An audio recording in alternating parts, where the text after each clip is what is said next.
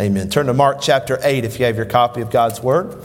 Mark chapter 8, I think this is the 16th or 17th installment in our series through the Gospel of Mark, Finding and Following Jesus. Before I get into the message, I want to thank the church family for the gracious and thoughtful words that were either spoken to us last Sunday night at the reception or written in a card. My wife and I went home after our reception for our 15th ministry anniversary last Sunday, and we stayed up reading all the cards that were written, and I'm telling you, I think that's going to get me through another decade of ministry. I'm saving those suckers because some of the kindest words that people in this church have ever spoken to me, they wrote in those cards. And thank you for that. I mean that. Thank you for that. I never quite understood what my dad meant when he said, it's the encouragement of God's people that keeps me going from week to week. Now I understand.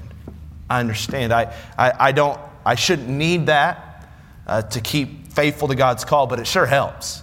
And I'm so thankful for a church that prays for me and encourages me along with my wife as well. Mark chapter 8, the title of the message today is Proximity and Perception. Proximity and perception. I want to start the message by showing you a few pictures on the screen to see if you can make out the object in each picture. Ready?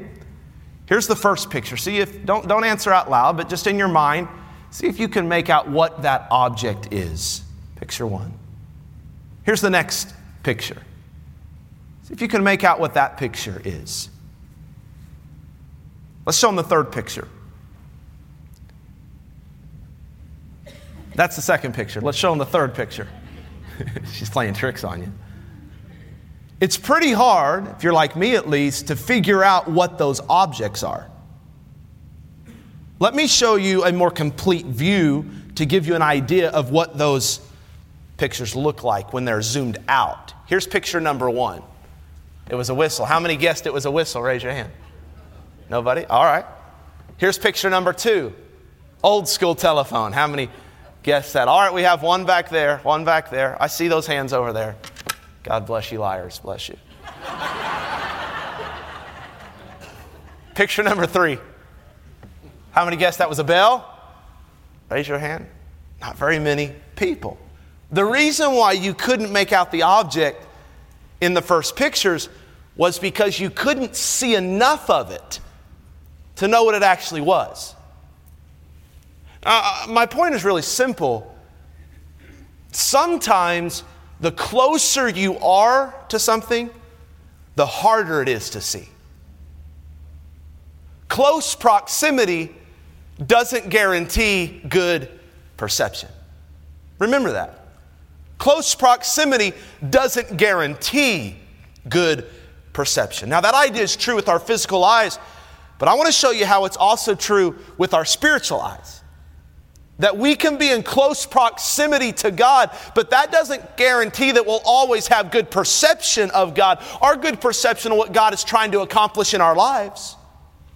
Such was the case with Jesus' closest followers in the Gospel of Mark. Of course, I'm talking about his 12 original disciples. These guys walked with Jesus everywhere. They talked with Jesus every day. By this time in Mark's gospel, they've been up close and personal with the miracles and the ministry of Jesus.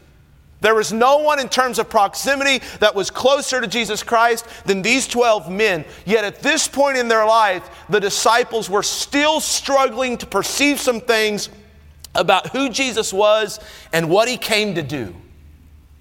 And that's what I want to show you from Mark 8, how our proximity as disciples today to Jesus can often be accompanied by a lack of perception of what Jesus can do. Now I want to be clear, we ought to be as close to Jesus as we possibly can be. In fact, you can't be too close to Jesus. However, we should also know that our close proximity to him doesn't guarantee good perception of him. The text shows us that. Let's begin reading in verse 1. Mark 8, verse 1. In those days, the multitude being very great and having nothing to eat, Jesus called his disciples unto him and saith unto them, I have compassion on the multitude, because they have now been with me 3 days and have nothing to eat. And if I send them away fasting to their own houses, They will faint by the way, for divers of them came from far. So the chapter starts off by telling us about another large crowd that's gathered around Jesus, and they're hungry. If you remember back in chapter 6, a couple chapters ago, Jesus fed over 5,000 people with the miraculous multiplication of 5 loaves of bread and 2 fishes. Now he's surrounded by another hungry and large crowd. Verse 9 of chapter 8 tells us this crowd wasn't 5,000 people, it was 4,000 people. The difference between the two crowds, one in chapter 6 and one in chapter 8, is not just the size, though there's also a difference in the type of people. In the feeding of the 5,000, Jesus was mainly feeding Jewish people.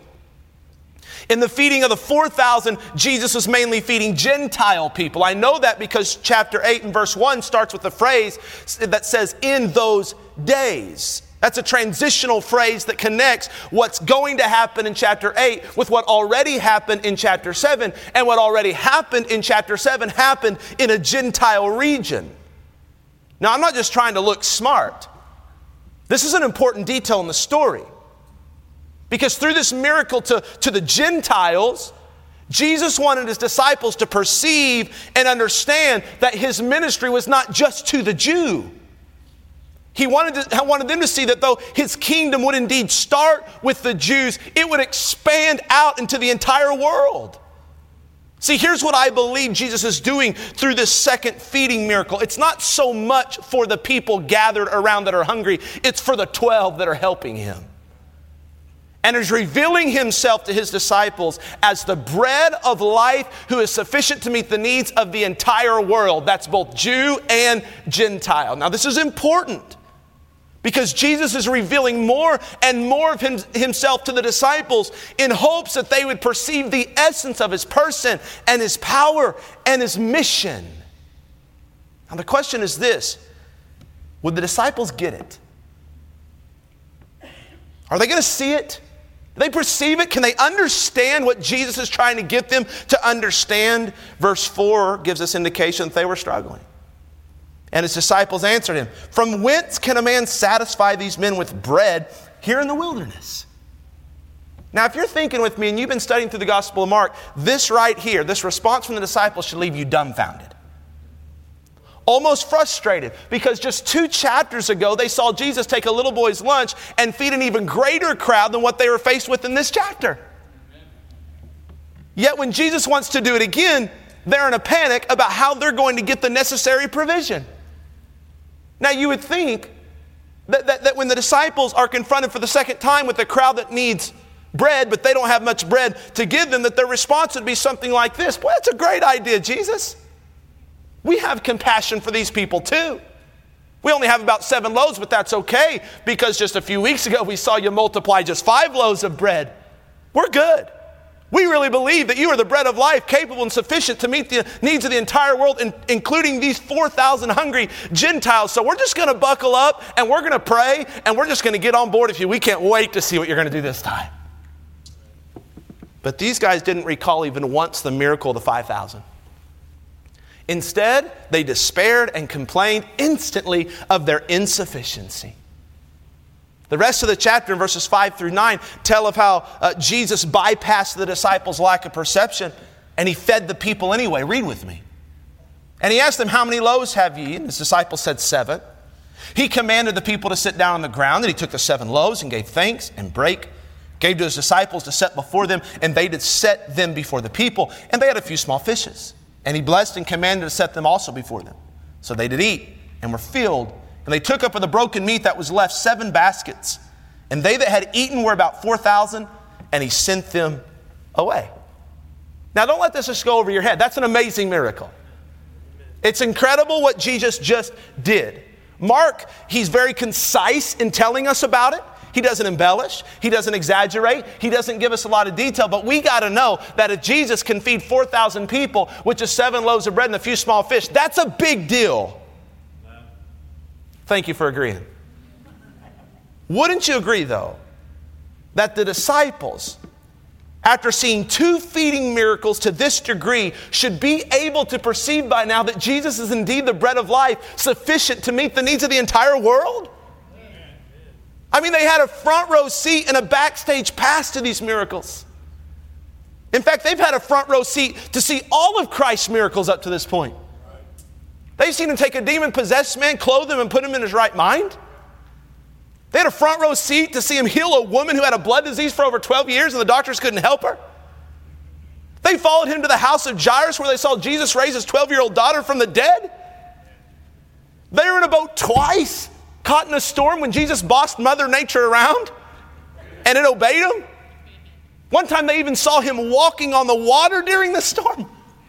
Hey, they've been up close and personal with Jesus this entire time. Surely after this second feeding miracle they see it.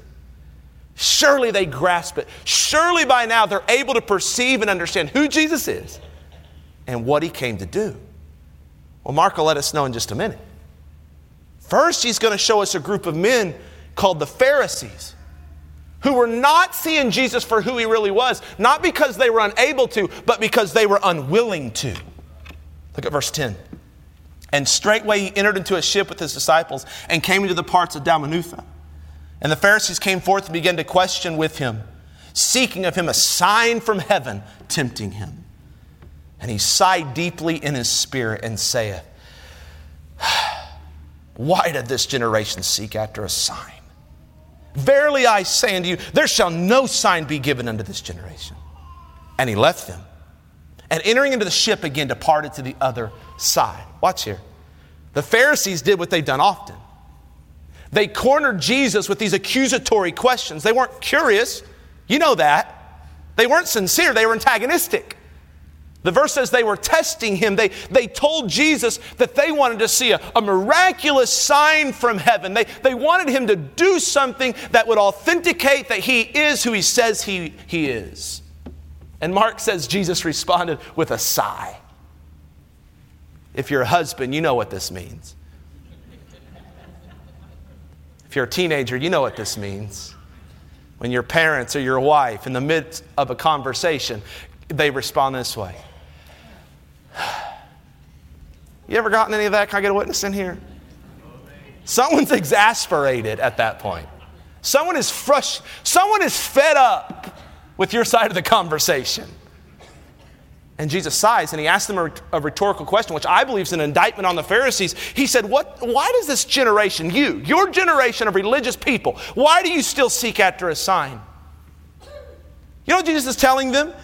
He said, I've shown you plenty of signs that would authenticate who I am. You've been there when I've done these things. You've seen it with your own eyes, yet you're still demanding more proof that I'm the Son of God. You're still demanding a sign to authenticate that I'm the Messiah, the bread of life, sufficient to meet the needs of the entire world. Hey, Pharisees, I want you to know something. I'm not giving you a sign. I'm not giving you a sign now, and I'm not giving you a sign later. You will receive no more revelations. And Mark left a detail right there at the beginning of verse 13 that should bring chills up our body. And he left them. Don't miss that detail. Jesus departed without giving them another chance to repent. Because that's what he ultimately does to those who continually refuse his revelation. There comes a time when he gives no more signs, no more help and understanding, no more invitations to come. Can I just stop right here and say this? If you're not saved in here today, that is, you don't know Jesus as your personal Savior, you don't understand the gospel, in that Jesus died, was buried, and rose again to pay for all of your sins, both now and forever, and you never put your trust in his finished work on the cross and that alone, can I speak to you for a moment? Jesus is kindly revealing himself to you today. He's doing that through his holy word. He's doing that through his Holy Spirit. He's working in your heart. He's drawing you to himself. You might not understand it all, but you know God's doing something in your life at this very moment. If that's you, don't push him away. Don't ignore him. Don't put him off. Don't procrastinate, because you never know what opportunity might be your last. Boast not thyself of tomorrow, for thou knowest not what a day may bring forth. If God is revealing himself to you, inviting you to repent of your sin and trust in the gospel, I urge you to respond to his revelation today. because you don't want it to be said of you what was said of the Pharisees, Jesus left them. That's what can happen for the unbeliever who refuses to perceive who Jesus is. But what about his followers? What about those close to him? Because this chapter is ultimately about what Jesus wants his followers to perceive and recognize him. So we're back to the question. Would Jesus' own disciples fail to perceive who he was and what he could do? Would they be guilty of the same spiritual blindness that Jesus just rebuked in the Pharisees? Look at verse 14. Now the disciples had forgotten to take bread. Neither had they in the ship with them more than one loaf. These guys are knuckleheads. Irresponsible. Jesus just gave them provision, 7 basketfuls of leftovers, and they didn't bring them with them in the boat. And you know one loaf's not enough to feed a bunch of hungry dudes. No doubt the unspoken tension, or maybe spoken tension because Peter was in the boat, so it was probably spoken, was this: who's going to eat and who's not? And they're looking at each other. And the 2 sons of thunder, James and John, are probably saying, I got the loaf. We get the loaf. But you know what? Jesus knew that the real problem in the boat that day wasn't a lack of bread, wasn't a lack of provision. The real problem was a lack of perception.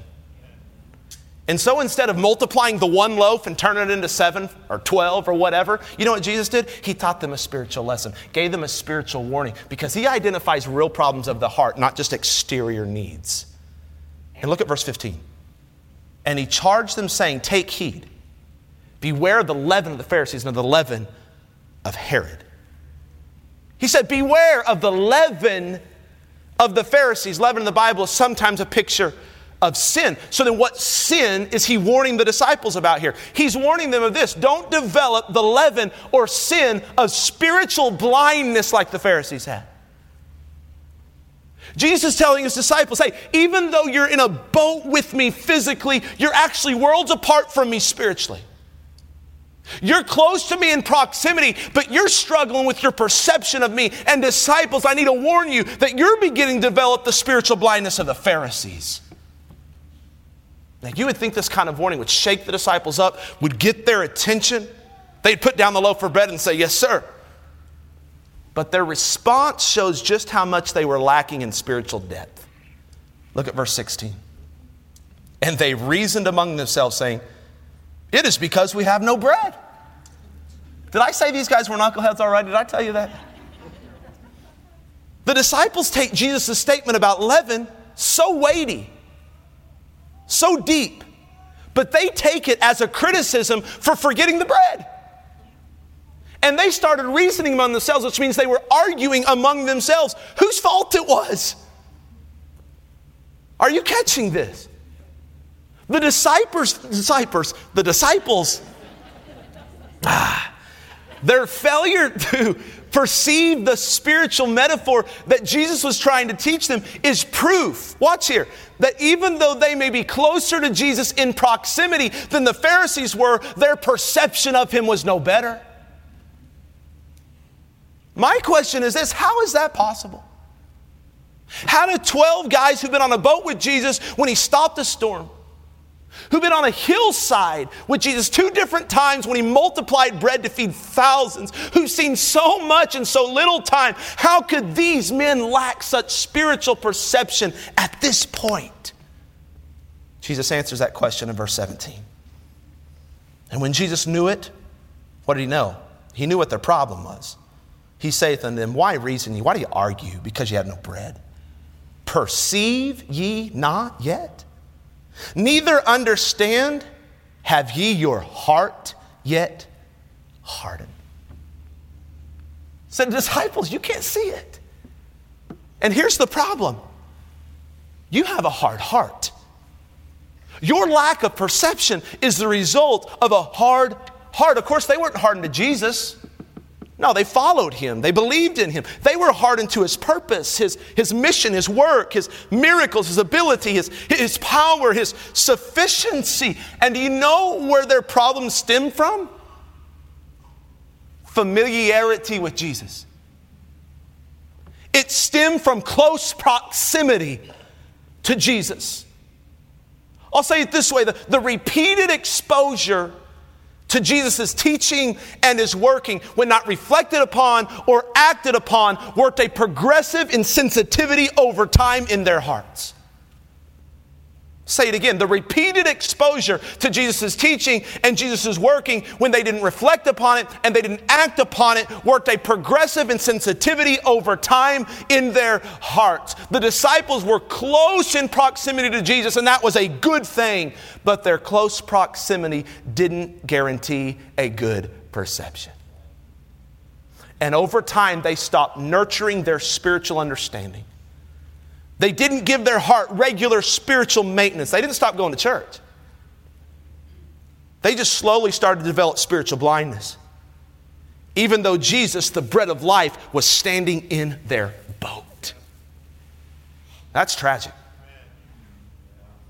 You would expect the Pharisees to misunderstand Jesus. You would expect the Pharisees to fail to see Him for who He really was and what He came to do. But it's sad, so sad to see those closest to Him struggle with the same thing. Yet if Jesus' original 12 disciples can struggle with this, we can too. We can be close to Jesus in proximity. By the way, you're at church. Pretty close to Him. But at the same time, we can slowly begin developing spiritual blindness. Without even knowing it, we can develop a dullness of mind and an insensitivity of heart. Listen, just like the disciples had Jesus in their boat, you have Jesus living in your heart through the Holy Spirit. So it's safe to say that if you're saved today, and I hope you are, you're always in close proximity to the Lord. Always, whether you're in church or not. Jesus is living in you. He's not in your boat. He's in your heart. But having the Holy Spirit in you doesn't always guarantee a sensitivity to the Spirit and a good perception of the Spirit's working in your life. Hey, you can get to the point, if you're not careful, where you hear 3 sermons a week but not get much out of any of them. You can read your Bible every day but not perceive what it is the Holy Spirit is speaking to you about. You can try and pray, but it feels like your prayers aren't getting past the ceiling, and you and the Holy Spirit feel worlds apart. The Holy Spirit can cause you to interact with a person who's lost in need of a Savior and needs someone to invite them to church, but you've grown so insensitive to those divine appointments that you're missing them every single day. Not because they're not there, you're just not perceiving them. How does that happen? It happens when, like the disciples, you fail to appropriate what the Spirit is doing in your life. It fails to happen, or it happens when you come to church and you fail to say yes to the Spirit. You ignore the Spirit and reject the Spirit and quench the Spirit. And if you do that enough, you become progressively insensitive to the Spirit. You've been there before? Another way this can be applied is to us as members of Fellowship Baptist Church. Boy, I think of all the salvations and baptisms we've had this year already. It's been a great thing. If you haven't been around very long, then let me tell you, God's been working in our church in a very powerful way in the last year. Between those that got saved on Easter Sunday to some teenagers getting saved at youth camp, to several young people getting saved at Vacation Bible School, to a young lady named Taylor that walked the aisle and got saved last Sunday morning, to people that got saved in their homes like Tess Fitzgerald. People that came into our offices during the week and accepted Christ like Justin Alexander and Mon Marquez and Todd and Sherry King and Andrea and Saul Sanchez. And that's just to mention a few. We've got new members that have been baptized and are getting assimilated into the life of Fellowship Baptist Church. It's a great thing. I wonder if seeing God do all this at Fellowship has hindered your perception of what He wants to continue to do at Fellowship. I'm here to tell you, God's not done. We've had a good first half of the year, but we just can't set things on cruise control around here and get comfortable and get satisfied. Church, listen, don't let your proximity to what God has done in our church hinder your perception of what God still wants to do in our church. Maybe like the disciples, you face a need today. Maybe you don't face the need of feeding 4,000 people, but it's very real to you still.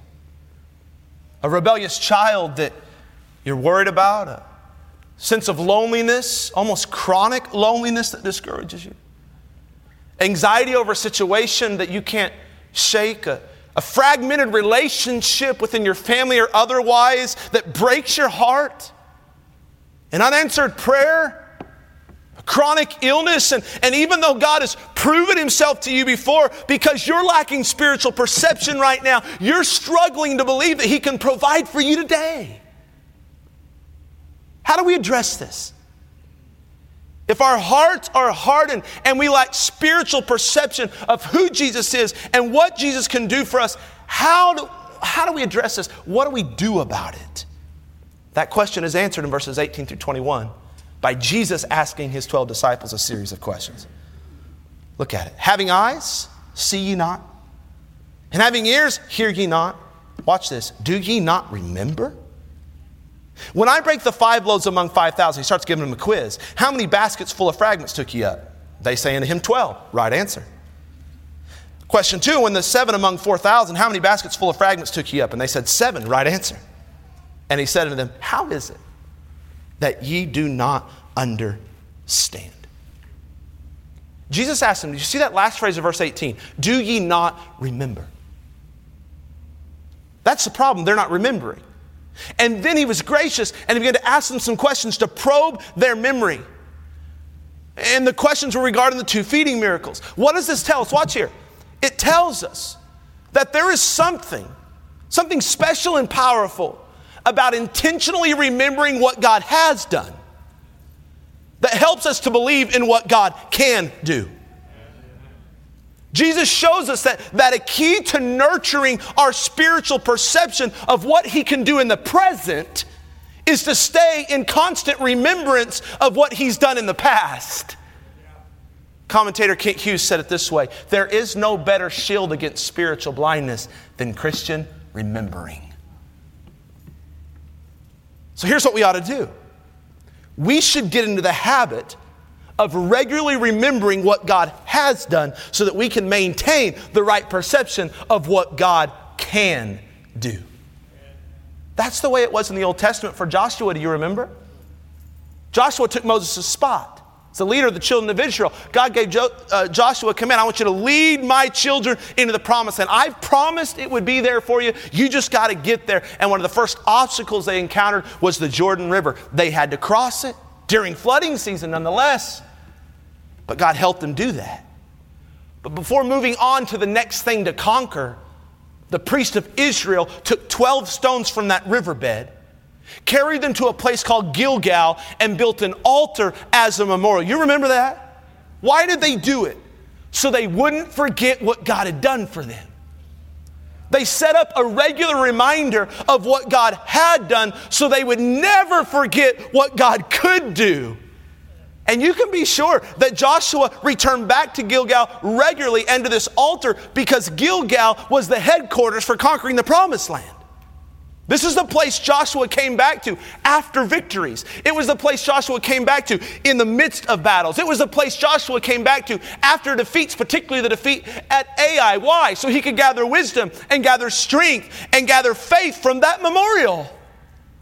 We have to have our own Gilgals. Our own piles of stones that help us recall the past memories of God's deliverance. Are you hearing me?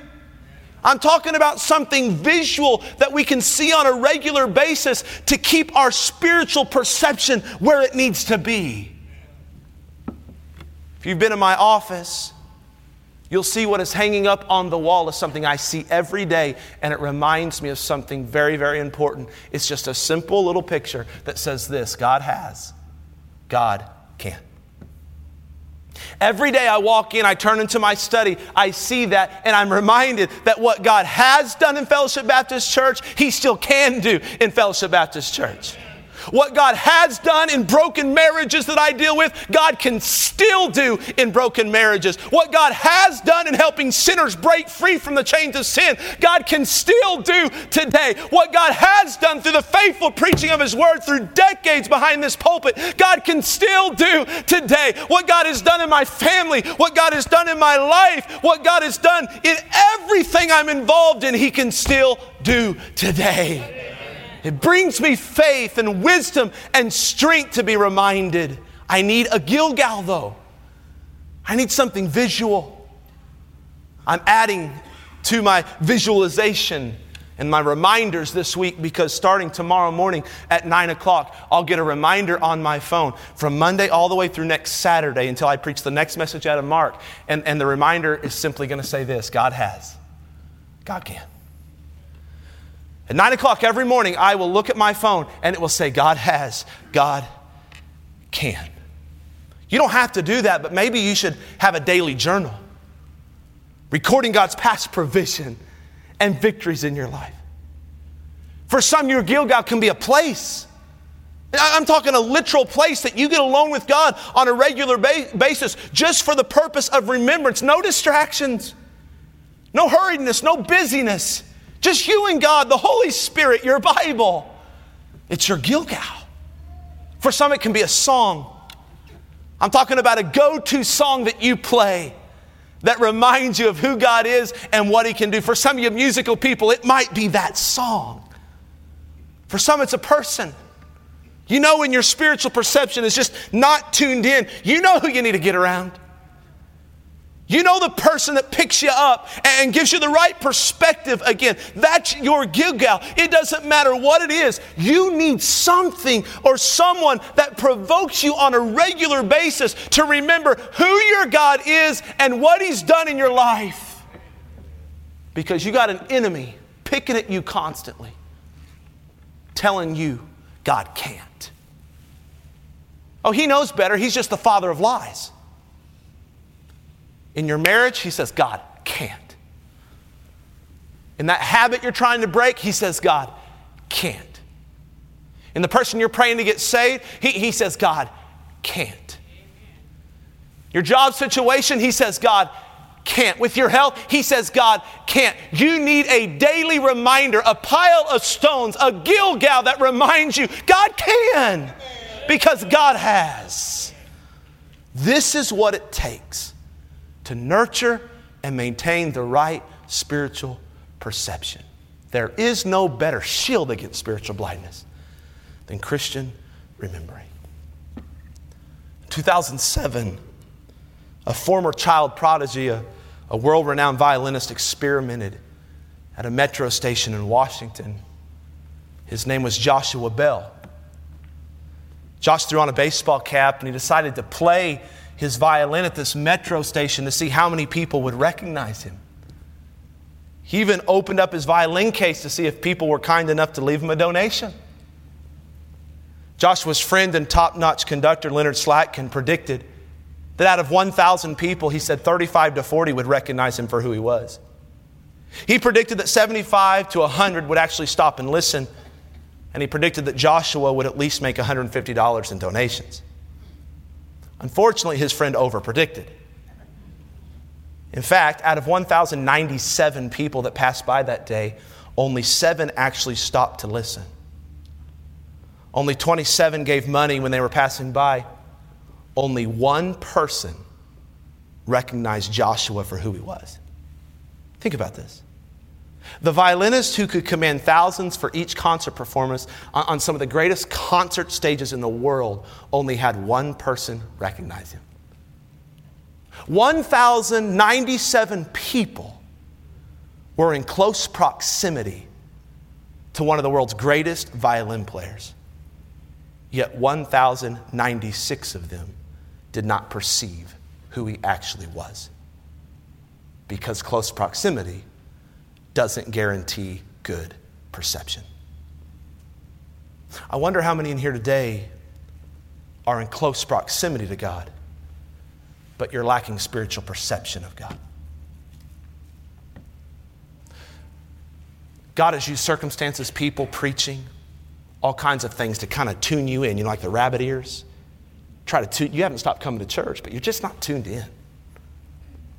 There's been repeated exposure to God's work in your life without an appropriate response to it.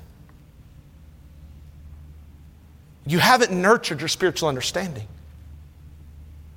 You develop a progressive insensitivity in your heart that has led to spiritual blindness. And so when everybody is loving and enjoying in the midst of great worship and prayer and fellowship and connecting and preaching and praying at an altar, you don't even know what's going on anymore. It's a dullness of mind. It's a numbness of spirit. It's an insensitivity of heart. Don't think that because you're at church that it's guaranteed you'll be close to God in perception. We could have Pharisees among us. Not lost like the Pharisees, blind like the Pharisees.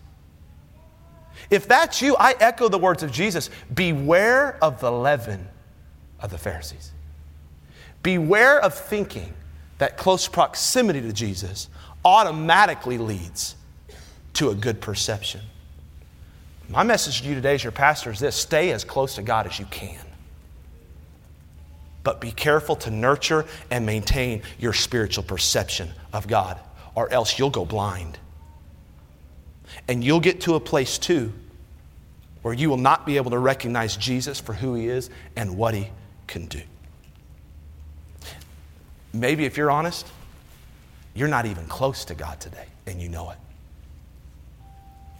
I think I rung the bell in some people's lives because you are close in proximity. You haven't stopped coming to church altogether.